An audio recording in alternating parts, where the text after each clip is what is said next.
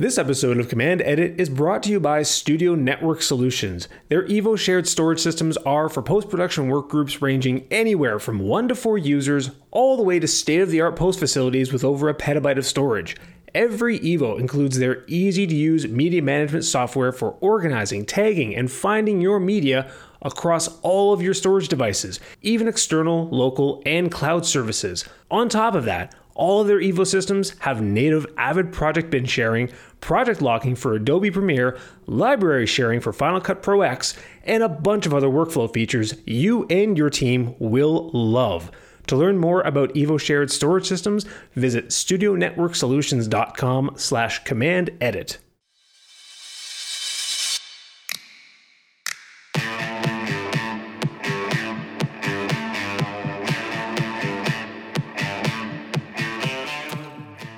So I'm joined once again with Rhonda. The listeners of the podcast will recognize her voice. How's it going tonight? Not too bad, Nick. How about you? Doing all right. Thanks for filling the virtual seat while Josh takes a vacation off to LA. No problem. This is the special edition all-Canadian episode. Exactly. I don't get any weird talk back from him whenever I mention things like, our milk bags or, our HST and stuff like that. How many kilometers away is your job right now from where you live? Yeah, you have no idea the looks I get from him when, try to deal with metric and just never mind. He'll probably never even listen to this anyway, so we can trash talk him all we want. That's what he gets for going on vacation, though. Exactly. So for those who aren't aware, he's also kind of confiscated the Command Edit Twitter account while he's zipped off to LA, and I think he's connecting with a few of our listeners or some of our fans over there while he's at it. I told him to bring a mic along and try to record some material while he's down there, so not totally a casual vacation. He can write the whole trip off. There you go. Yeah, just record like 2 minutes and there. Trip is a business trip. But anyways, while he's away, we'll have some fun here. So, it's also kind of a winding down of the year episode because as we just recorded, Josh and I, our kind of our Christmas wish list for editors episode, which should be coming out next week. So I feel like we're just getting into the, settling into the end of 2017, looking forward to what 2018 is going to bring. And I feel like that attitude is just starting to settle in now for a lot of people as we're trying to get this year done with, this hellish muck of a year that I'm sure lots of people are just going to be so happy to see behind us. But looking back on this year, even just like career-wise, what has this year meant for you? This year has been, work-wise, one of the busiest, I think, of my career. So it's been pretty stressful, but at the same time, a lot of great stuff happened. Personally, my sister got married, so that was very exciting. Work-wise, it has been awesome, busy, fulfilling, busy, and very busy. So I was hoping to get a little bit of downtime after my last crazy contract, but that wasn't in the cards, and now I'm running off into the arms of another contract, which such is the life of a freelancer. Just going from one right into the next. And when you say busy, do you mean, no downtime in between projects or like long work days, 18-hour work days on certain jobs? I mean both of those things. All of the above, of course. Yeah. So I started the year with a lot of development work. So I was editing a lot of sizzle reels and trying to get some TV shows off the ground for various companies, which rolled into a big contract with Brother vs. Brother Season 5, which took a couple months. Summer, same thing, rolling right back into development, rolled back into another Property Brothers show for 4 months. So maybe I've had like a week or two off this year.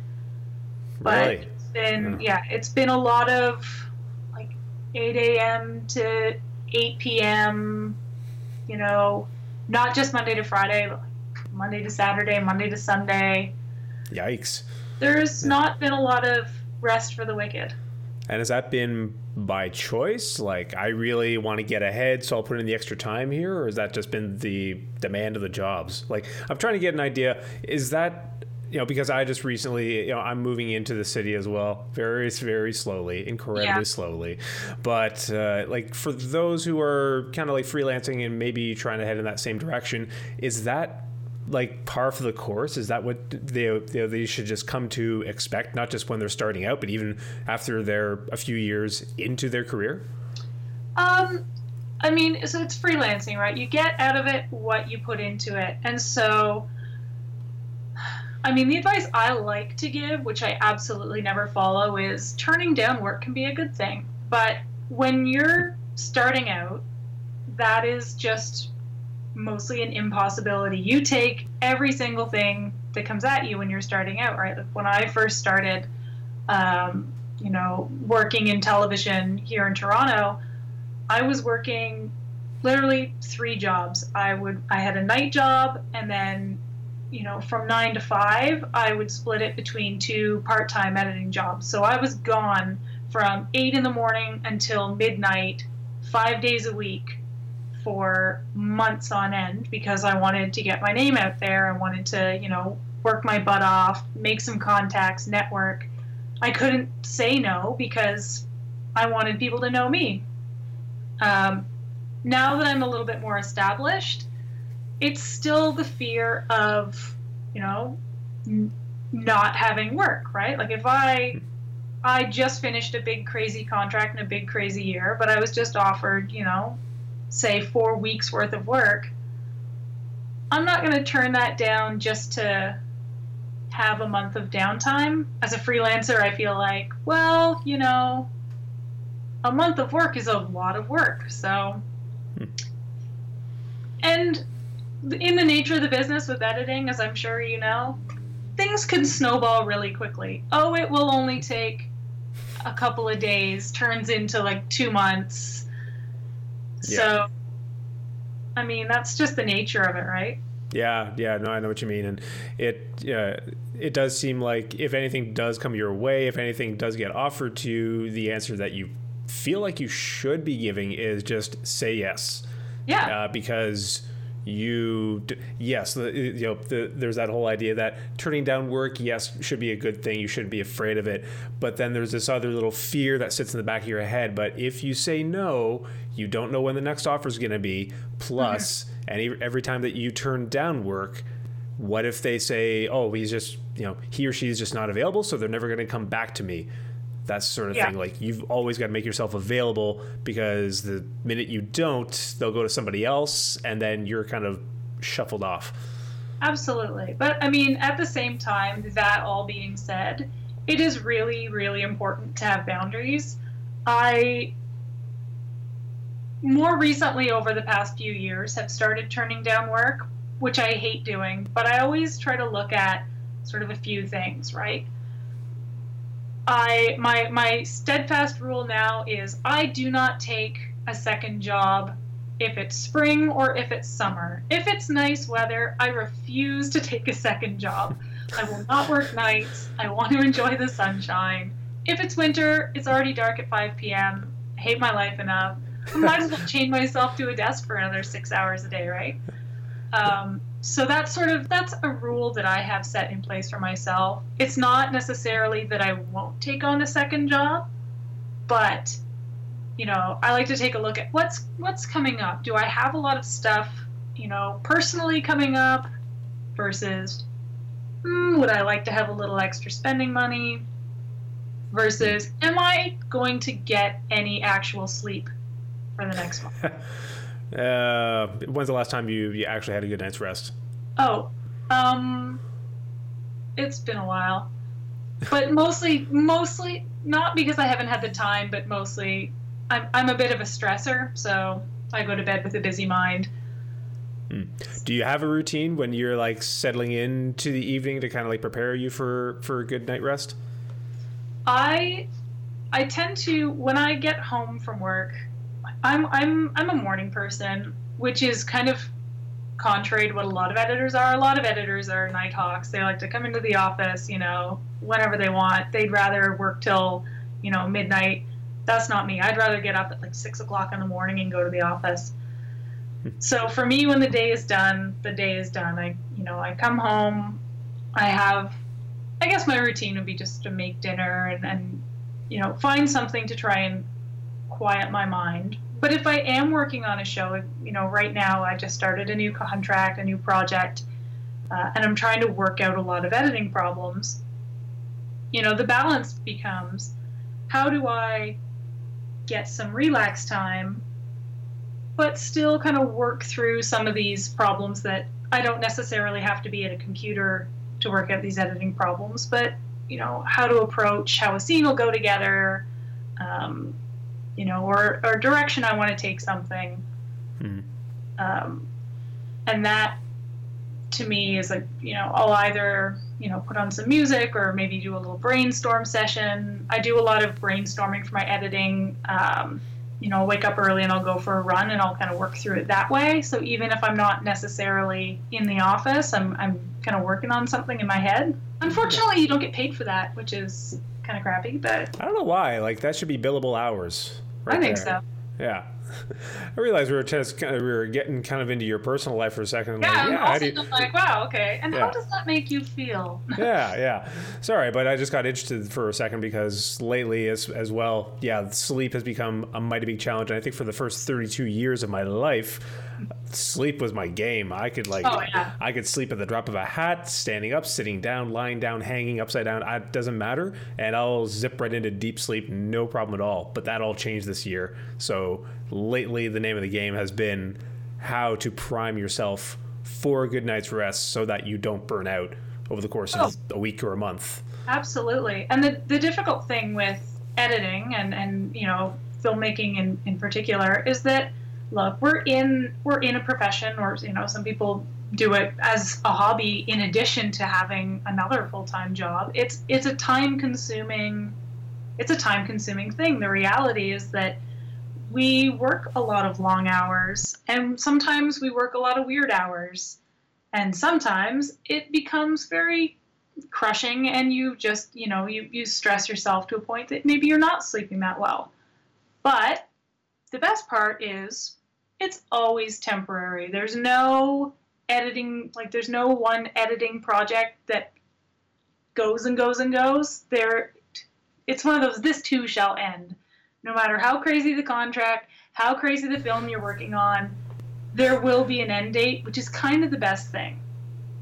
But being able to still be creative and bring an energy to a project when you're exhausted can be a really, really difficult balance. Mm-hmm. And so you have to, find ways, and you learn this after doing it for a while. You find ways to, keep those creative juices flowing, even though maybe you're burned out, you're stressed out, you're overtired. We get paid to, or in some cases it's like a pet project or personal project, and you still need to be able to bring your best, even if you don't feel your best. Actually, you just gave me a good gift idea for most of my editor friends. I need this too shall end plaqued so they can hang above their monitors or something like that, That might be construed as a threat, so careful. Yeah, could take it positively or negatively, take it however you like. Whatever has the desired effect, I guess. Mm-hmm. But I remember years ago, a university professor once told me, in terms of writing an exam, before you start writing, read everything. Read every question, read all the content, because even if you're working on something else, even if you're writing another question, part of your brain that you're not actually going to be conscious of will be working on going through those problems. So, for example, you know how you'll be trying to think of a word and it's on the tip of your tongue and you just can't get there. And 3 hours later, you'll be in the middle of a conversation and you'll go, "Oh my God, that was the word." Part of your brain, you're not conscious of it. Part of your brain is working on those solutions, even if you're not actually aware of it. And so, if you can find a way to kind of work with that creatively, if you're stuck on a scene, if you're creatively, you're tired and you can't, get past a mental block, move on to a different scene, or, go for a walk or have a conversation with another editor. Just step away for a few minutes, because part of your brain will still be trying to focus on that. Part of it will still be trying to figure out a solution. And, by not focusing on something too hard, sometimes, you come back to it with a fresh energy, or you might get another idea, just kind of in the middle of nowhere. It might just pop into your head. Oh my God, that's the idea. Mm-hmm.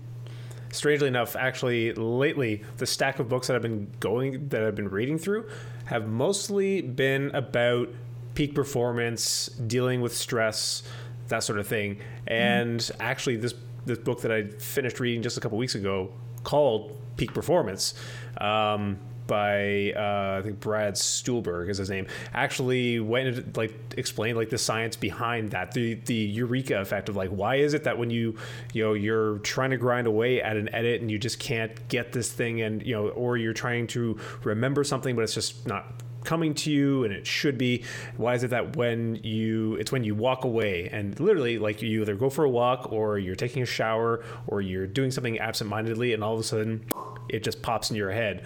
It actually it goes into the science of why is it that your brain all of a sudden, when you're taking your mind off the activity at task, that all of a sudden that aha eureka moment hits you. So that was pretty fascinating, but it did involve the just taking your mind off of actively thinking for a second. So and when you're walking, you're not consciously thinking of walking, so your brain just kind of automatically does it for you. So your brain is literally shutting off, pausing, and I don't know, then it allows for that bandwidth where you can all of a sudden access, those creative parts of your brain where you can connect those things for you and give you that solution. But anyways, that was just a fascinating thing that you just reminded me of this thing I read a couple weeks ago where it was that's why that happens. Yeah. Well, because we don't work in a job, right? When I was younger, I worked at different golf courses, and so I would work from 6 in the morning until sometimes I would have shifts till 10 at night. And at the end of the shift, you go home and, you have a beer and then that's it. It's over. The shift is done. You don't think about it anymore. That's not, filmmaking. That's not editing. That's, you're all, if you're working on a project, some part of you is always on. Some part of you is always trying to, to work through a problem, which is why I'm very jealous of camera people, by the way. Why is that? Okay, cut. That's a wrap for the day. Oh, great. Pack up the camera, go home. Yeah, true. Yeah, there's a hard in and a hard out time, and yeah, that's just it. But I don't know. That's my own baggage. That's a whole other episode. My camera person jealousy. Personally, I go back and forth between envying and then not envying. That's true. Camera crew people. That's fair. Yeah. So there are sometimes, I think I recall there was a feature, my very first horror feature that I was cutting, where I was cutting while they were filming, and we were filming over November, December, up here in freezing cold Canada, and all the the sets were all built outside, so it was all exteriors, and then when it was interior, it was in these sets that were obviously not built to insulate against the cold that had come in. And it's a water-based horror movie, so there, all the actresses always had to be in water, getting freezing cold, that sort of thing. So here I am, in this building just down the road, nice and warm, in a t-shirt and fuzzy slippers, and just having my hot cocoa, doing this edit, and the crew comes in at the end of the day and they're just frigid, and I go, hey guys, what, is it cold outside? Yeah. Oh wow. Yeah, whew, someone turned down the heat, it's too hot in here. Yeah, didn't make too many friends on that set. No, that's no, fine. no. You were warm though. Yeah. You don't need friends if you're warm. Yeah. So yeah, there's a bit on burnout, anyways. But hopefully this year hasn't. It's been more gain than cost for you. It's been it's been great. The last couple weeks were a lot, but That's what I'd say. I'd come home at the end of the day and I'd say, you know what, this is something. Okay, so I worked, long hours and I've worked, 12 days in a row, but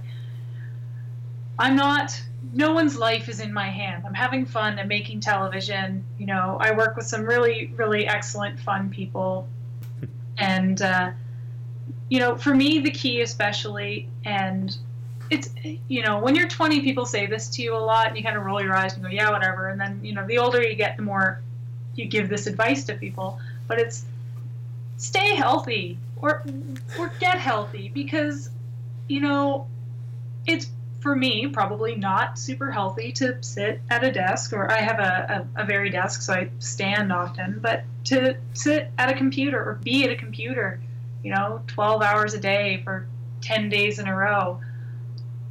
On those off hours, eating healthy and getting out, going for a run or going for a walk, like that's how you stay healthy, not only physically, but mentally, because I would not be able to work these hours and be creative day after day after day if I didn't, take care of number one. Mm-hmm. I think that's something that actually a lot of people overlook. Like, physical health and, eating right and staying in shape, that's one thing. But a lot of people overlook this part. Mental. And, yeah. He's pointing to his head. Yeah. Oh, right. This is audio, not visual. Right. The good old computer that you got up in your head here, and when that burns out, when you run out of creative juices, or really you stop giving a shit about the work. But see, that's not a great position to be in either, and I always try to not get to the point where I don't care anymore. I don't say I don't care anymore, but that's never actually the case. Yeah, trust me, we've all been there. Yeah, that's the truth. Yeah. No. Well, cool. And is anything on the way for 2018 for hopefully? Would you want 2018 to be a repeat of that? Like, do you want like nonstop work, constantly, pushing to get ahead, or do you want something to change up a little bit? I would love for 2018 to be very similar, but with a break between contracts. I haven't had a significant break between my contracts in I think 2 or 3 years. But at the same time, I'm not going to turn down a big contract just so I can, take some time away. But I have another show with the Property Brothers coming up in 2018. So that's spring, I guess, or late winter, early spring. So there is still potential for some time off, maybe a vacation. Well, I keep saying, I can't turn down work. I need to keep a roof over my head and make money. But at the same time, then I'm like, apparently all I do is work. So I need to find some vacation time to go, Yeah. Even if you love your job, you got to find a way to avoid the whole living to work trap that people find themselves in. Oh, which is tough. And it's really easy to do in this business. Yeah. Especially if you get into the habit of that early on and, you feel you can't turn stuff down. So. Yeah, there's always that anxiety that comes with it. Do you have anything that, I've got racing. That's, my obstacle course racing. That's been my passion for the past couple of years. Yeah. That's been sort of like my thing to, when I'm not editing, I'm doing that. You have to have a hobby. You have to have something that isn't,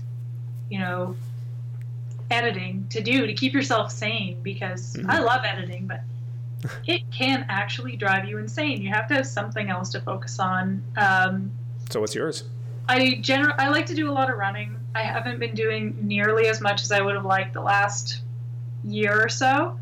But that's, 3 or so times a week I like to get up, no matter what, even in the dead of winter, go outside, go for a run.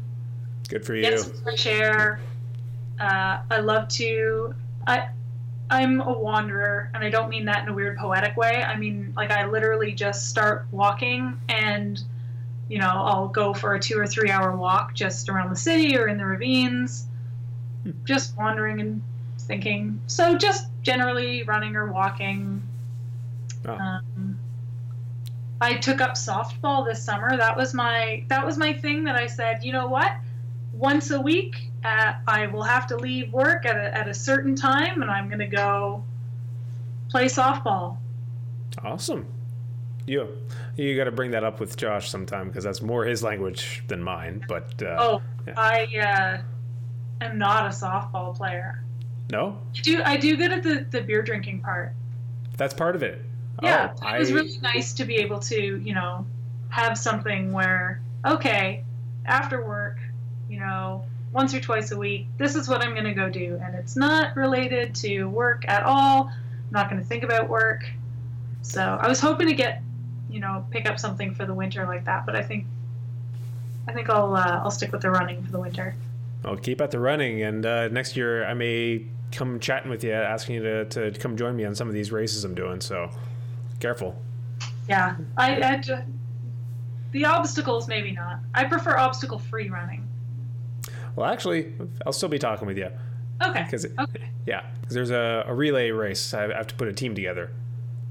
And so I'm looking for a team. I'm trying to assemble the Avengers to go run this relay race. It's gonna be a lot of fun. Yeah, nothing in Toronto. If we're both running like that, nothing in Toronto is gonna get edited. Yeah, they can get by for 2 days. I guess. Shut down for a little bit, Yeah. The day we shut down the Toronto television industry. Yeah. I got a couple hot topics here. I wanted to these have just been things that I've been meaning to discuss. I actually been meaning to discuss with Josh, but hey, he misses out. Yeah. So I try to keep my ear to the ground with just like what things are being chatted about over in some forums on Facebook groups and stuff like that. And then I grabbed some of the interesting ones just to hang on to. And I just thought we could kind of like bounce them back and forth for a little bit. All right. So anyways, what I wanted to ask was recently I actually watched a couple. I'll include the links in the description here. I'm sorry, you're actually at a loss here. We're kind of getting you off guard. But there's a couple of video essays on de-aging in cinema. And this has become a bit of a topic, more so in recent year with, if anybody saw Rogue One, that was a controversial movie, I guess, for a little bit because of bringing some actors back from the dead, quite literally. Tarkin and Carrie Fisher. Yes. Which, spoiler alert. Sorry, everyone. Yeah. Right. You should have seen it by now. Yeah. Statute of limitations, I'm sure ran out on that. If you were a real Star Wars fan, you would have seen it by now. Yeah, come on. So, it kind of begins with a little bit of Benjamin Button action where it's just, manipulation of an actor's face to make them older or make them look younger. Kind of skips the makeup process. And also in the event of like bringing an actor back from the dead, what would traditionally would have happened a couple decades ago is you go out and hire a younger actor who looks more the role of, the deceased actor to, fill their shoes. And that's not going to happen anymore. And so now with this path we're going down, people are starting to chat more and more about, A, should it be done for moral reasons? B, for quality reasons, should it be done creatively? Like, does it even look good? Or, are people just creeped out by the uncanny valley effect? And also, what does this mean for actors in the future if it means like we can just scan their likeness and then use them in whatever performance that we want them to be in, without the actual physical actor? Yeah, I don't have a problem with it. I think it's a really interesting technology, and we've been, and by we, I guess I mean, I don't know, humanity. We've been trying to kind of do that stuff for a long time. So look at Gladiator when Sir Oliver Reed died in the middle of filming. So what did they do for, they put him in wherever they could. For scenes they hadn't shot with him, they put another actor in a big dark cloak with a shadow over his face and tried to digitally put in Oliver Reed's face as best they could. And if you weren't looking for it, you wouldn't really notice. I think good storytelling is good storytelling, and unless the graphics are really bad or the technology looks really bad, we won't care. Because, I mean, Creature from the Black Lagoon is still a classic film. I mean, Jaws, it's not a real shark, still one of the best films of all time. If the storytelling is good, I'm not bothered by the technology. I thought the Rogue One stuff was really cool. I don't have a problem with it. Having signed TV contracts in terms of what it means for actors going forward, and in my TV contracts, I'm an editor, and there's always a clause that says the production has the right to use like any recordings of you they may shoot or any, vocalizations that you make anywhere in the world for advertising for whatever purpose in perpetuity. So, like, behind the scenes, whatever you want. So I imagine, if they shoot your face for something and you've given, you've signed off in a contract, yeah, it's totally okay for them to use your face. I have no idea like that. It's scary that way, but yeah, I guess, hey, if they're going to de-age me like 50 years from now, that's totally fine with me. Well, I know, when it comes to de-aging, where people seem to not really have a big problem, maybe because the franchise isn't really that big, like no one really gives a shit, I guess, was the Resident Evil movies, because, Milla Jovovich technically was like this kind of, mutant girl who shouldn't be aging, but realistically is aging over the course of 7 movies. So the reason why budget kept going up was part because visual effects artists had to work even harder each movie to bring her back to the same likeness that she looked in the very first movie. So it was starting to become more expense than the box office was willing to pay for that kind of movie. So I think that's kind of led to the last installment and said, okay, let's stop this. Yeah. But no one seemed to really notice or care about that. There was a movie that came out, I guess, about 4 years ago, which some people are starting to talk about a little bit more, just because I guess now it's starting to become a little bit more relevant, called The Congress, which stars Robin Wright. And personally, I haven't really looked into this movie a whole lot. I've just seen it get mentioned quite a few times, so I'm sorry if I get some details wrong. But it actually follows Robin Wright as this aging out-of-work actress who then gets approached to get her likeness scanned so that she can essentially live on in all these other movies. Like, you'll go on and die, but we'll be able to use your likeness, recreate it for these movies, and essentially you'll live in cinema forever and in a way be immortal. So it kind of follows through that process a little bit, and that's pretty much what we're starting to talk about now. Oh yeah, well, wasn't Tupac a hologram like a couple years ago? Yeah, Tupac, Michael Jackson. Yeah. People seem to be going gaga over that, but yeah, I think there's a fine line between when it's appropriate, when it pays off. Me personally, I loved going to see Rogue One and actually seeing young Carrie Fisher, and also the Peter Cushing as Grand Moff Tarkin was that was super cool. Yeah. I don't care. Oh, it didn't look great. It took me out of the movie. Whatever. It was great storytelling. Yeah, I thought that was fantastic. Yeah. But also, it was kind of adorable. I went to go see that with my dad, and as we walked out, it was my second time seeing it, so I was actually really curious to hear what he was going to say about that. Mm-hmm. If that would, because he's a traditional sort of guy, and I would think he's not going to be too impressed by that. He'll say that it was too much. And as we walked out of the movie, I turned to him and said, "So?" And he said, What'd you think? Like, oh, the movie was it was really good. I said, no. What'd you think about Grand Moff Tarkin? That he was in the movie. And he said, "Oh, I thought that was fantastic. I thought he was phenomenal. I had no idea he was still alive." Well, yeah. And I told him, like, no, that was all CG. And he wouldn't believe me. I would be interested to see it again. I haven't seen it since it was in the theater on a giant screen where I feel like it would be much more visible. I haven't seen it, at home on my television to see whether or not it would be more or less, a realistic effect. But and again, I had no problem with it. Yeah, like you said, unless you're really looking for it, I think it was a stellar achievement, and they need to get nominated for Best Visual Effects for that alone, if not just have it handed to them.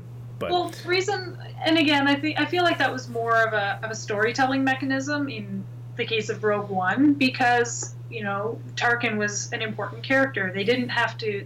Otherwise, they were going to have to write around it or completely leave that out, create a new character, what have you. It's not as if they did this as a gimmick to sell tickets. Which it's not a Jar Jar Binks, for example. It which definitely is just not technology for the sake of technology. Right. It wasn't, but there was a purpose behind it. I think when you lack that purpose and you're doing it for the sake of doing it, mm-hmm. then it becomes gimmicky and Yeah. Then I don't care for it as much. But if you're doing it to aid the storytelling, or especially, Star Wars has such a a long history, right? As an homage to especially the original trilogy. Mm-hmm. Yeah, you'd have to have some way to connect the two. So yeah, it must have been a creatively driven decision to do that, not just I would love to be there in pre-production for those discussions, though. I would have really enjoyed hearing the two sides of that argument. Somebody must have been pushing back against it. Oh yeah. Yeah. Well, anytime I hear stuff like about stuff being greenlit, all I can think of is still Teenage Mutant Ninja Turtles, and just trying to picture the pitch meeting for the idea of Teenage Mutant Ninja Turtles, because someone was like, I have a great idea. Yeah, and teenage ninjas, great. They're mutants. Oh, okay. Bear with me. Turtles, perfect. Greenlit. You had me at hello. Yeah. Yeah. Every time I think of, I hear something strange being greenlit, for some reason, that's what I go to. It's like, there's always somebody who will say, great idea. And you know what? I think that I really wouldn't mind them actually doing that, because there are a number of movies that get made nowadays where I think that must have been a tough sell. Really? Like, how did a room of suits basically just say, what's a good idea? This. And, I'm trying to think of one on the top of my head. Actually, what was that movie that just came out recently? It was a remake, but of a kind of obscure classic movie. Kenneth Branagh, Murder on the Orient Express. Oh yeah. When I first heard about that, as a cinephile, I thought, fascinating. That's really cool. But then I thought, who else knows about that movie? That sounds like such a miss. So who? What about the remake of Point Break? Why? Yeah. To me, that is a much bigger travesty in filmmaking. And I never saw the remake of Point Break. I'm sure some lovely people made it, but why? If you're not going to do anything new to change it up, or again, Psycho, the shot-by-shot remake. Oh God, don't even get me started on Psycho. But yeah, to be there in the room when someone first puts this idea forward and says, "All right, stop me when you when you think this is a good idea." Okay, Psycho. All right, I'm on board. But wait for it. Vince Vaughn. Put it on screen. Here's your stereotypical bag. Here's your bag of money. Yeah, here's a bag with a $sign on it with just gold coins in it. Go make your movie. Yeah. I think that would be a fascinating look at it. Yeah, just what the hell they're smoking sometimes when some of these movies get greenlit. Not only to attempt to remake Alfred Hitchcock, but to do a shot-for-shot remake of one of the most famous movies of all time in color with Vince Vaughn. Yeah, I think the next one I would have liked to have seen was, all right, hold on, not just one, not two, not but I don't even know how many they're up to, 3 or 4 or a dozen Avatar sequels. Oh, yeah. I thought you were going to say Sharknadoes, and the answer was there are 5 Sharknadoes. I think you could more easily throw money at Sharknado than Avatar. How much does a Sharknado cost? $10 million versus one Avatar is $400 million. See, now Avatar 2 tie it back to our previous conversation, to me, that is technology for the sake of technology. And I know that's James Cameron's, MO, but I'm not a fan of that. It's not for the storytelling. We've heard that story 100 times. It's Pocahontas. It's Dances with Wolves. Come on. Did you go see it in the theater though? I did go see it in the theater. Yes. Did you throw on the 3D glasses and see what all the fuss was about? I probably did. I gave them the money. Yep, and that's how they won. I still don't know to this day. I still don't know really how that movie took the world by storm. What was number one about that? I think it just was James Cameron being James Cameron, which is not a bad thing. He aims big, and you have to have those people in the industry. That wasn't my cup of tea. I know people who loved Avatar. So. And how would you, let's say you are the editor on a project like that, because this has actually been a topic recently I came up with, not so much technology for technology's sake, but making decisions about what to leave in the edit. The director says, it's not for the story, I just want it in there. So, for example, that could just be, look at this big, complicated, swooping crane shot that we got to start this scene, which as an editor, you don't see as contributing to the story at all. It totally cuts out. But, or, an emotion that gets shown on screen, like, look, we got actual tears from this person on screen. Let's leave that in, even though you're trying to, as a creator, as an editor, your creative mind is going, but that doesn't belong. Oh, well, multi-$100 million movies or not, I think every editor has experienced, their client, their producer, their director, what have you, saying, oh, okay, now put this shot in. I think everybody from, Joe Blow shooting a movie at film school to James Cameron on Avatar has a shot or a scene that they just get married to and their editor has gone, no. Yeah. We put all this time and effort. Yeah, no. Yeah. That's what we're here for. We're dream crushers, Nick. We're here when the director says, this is what I want. You say, sorry. I hear you, but no. Yeah. Okay, we can leave it in for now. That might work. Yeah. That's not going to stay. Just like several revisions later down the road, just take it out, see if they notice. Yeah. Oh, I'm guilty of that more times than I can count.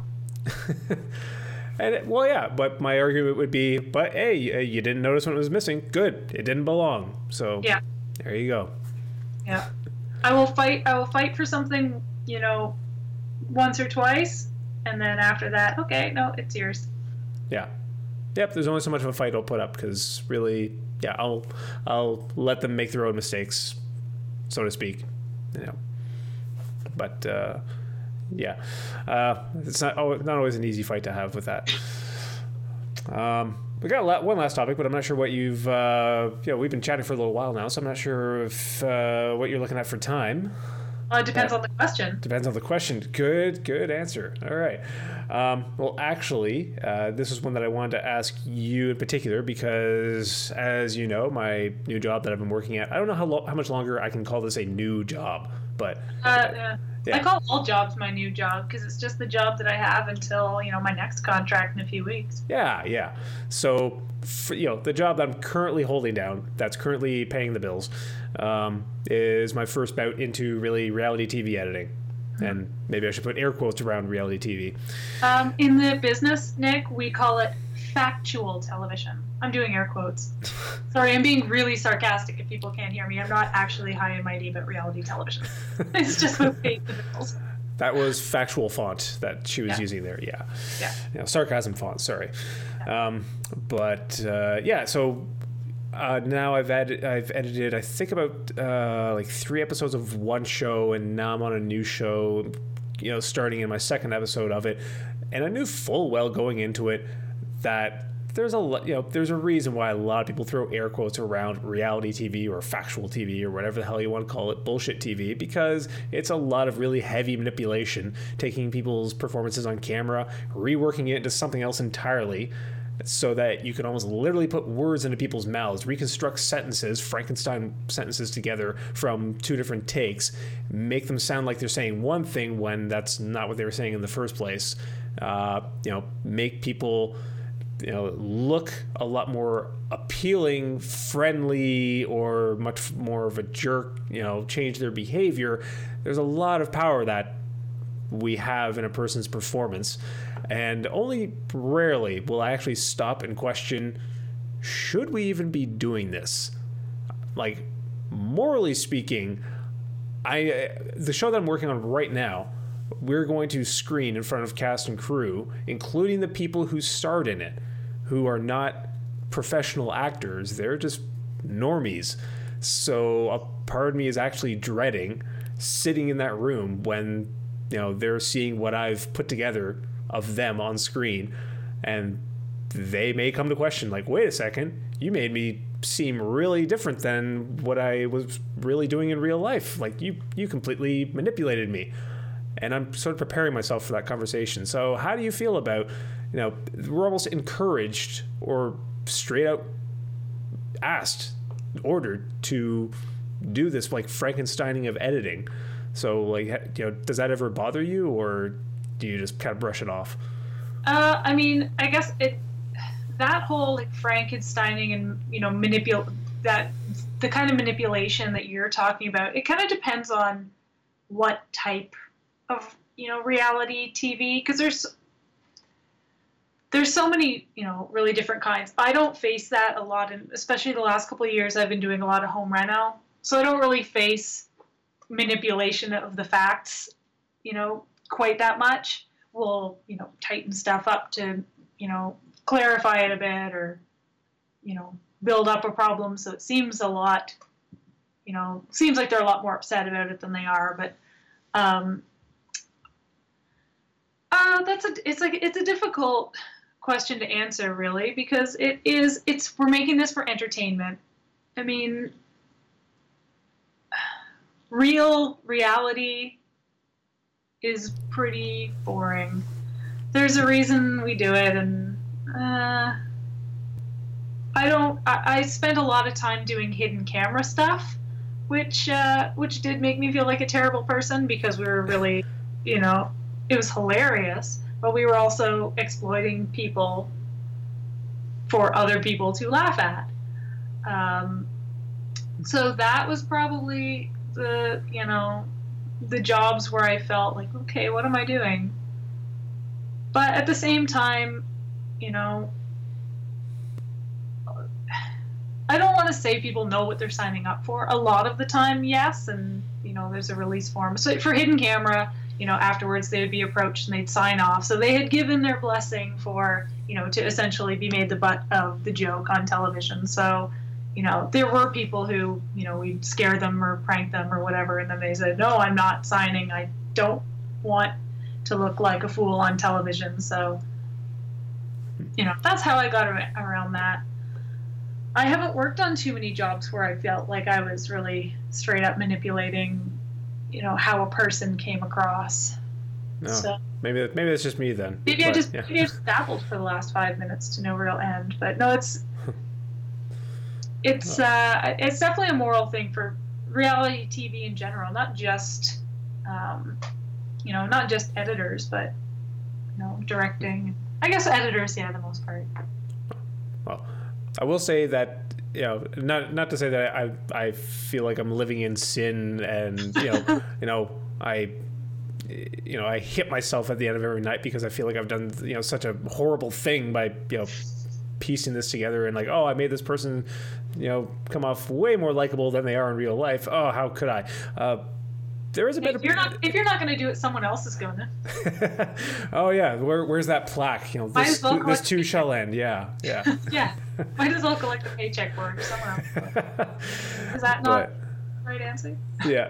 Well, and I will say that there also is kind of a sense of pride as well in achieving that at some points, in taking something Like, okay, this is how the person answered. That's not the answer I'm looking for. Chop, chop, chop, slice, slice, slice, and all of a sudden, they're saying something completely different, and it's convincing. Oh, so, yeah. There's a lot of pride in that, and I feel like as an editor, no matter what genre you work in, there's nothing more terrifying than showing someone kind of your first rough cut, or especially a screening of, like a screening in front of either of the directors, the producers, the cast and crew. There's nothing more terrifying. It's also extremely rewarding if you get a good reaction, but it's still terrifying.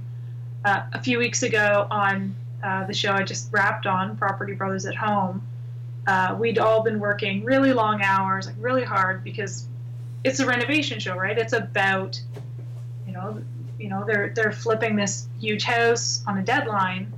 Well, that's not just what the show is about. They're actually flipping this huge house on a deadline. Like, all of the cast and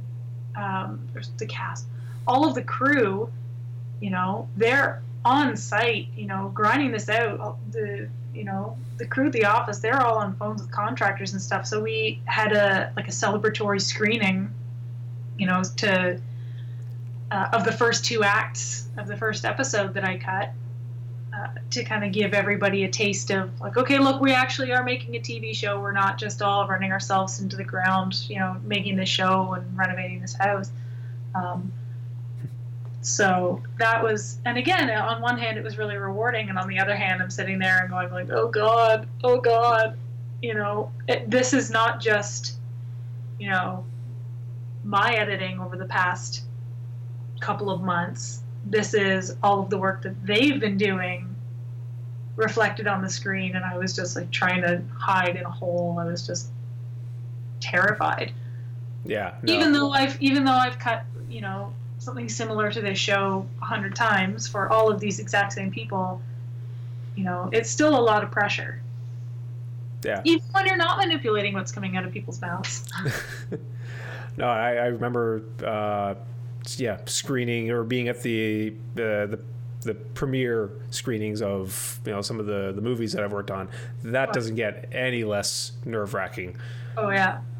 Like, I just keep constantly thinking like, I'm gonna see there's gonna be some huge glaring mistake that we media offline. Yeah. Oh man. Oh, I remember that. I literally did work on a TV show that I was watching. I was the assistant editor on the show at the time, and I guess the online house had screwed up, because when I went and watched it, media offline. And it was Final Cut Pro media offline, like Final Cut Pro 7. So it was that big red screen. It wasn't just like Avid, which is really the subtle gray. No, it was a big glaring red flag. Big bright red and in white block letters, media offline. So I feel like as long as you haven't had a screening with media offline, you're still good. I think I'd be, even then you've got a little bit of a cushion, because like, oh well, that wasn't my fault. Whoever onlined it, that's their problem. Yeah. I will say, I won't say which movie it was, but there was one of the movies I did work on that I did. It was just a cast crew screening, so it wasn't even like the official screening premiere.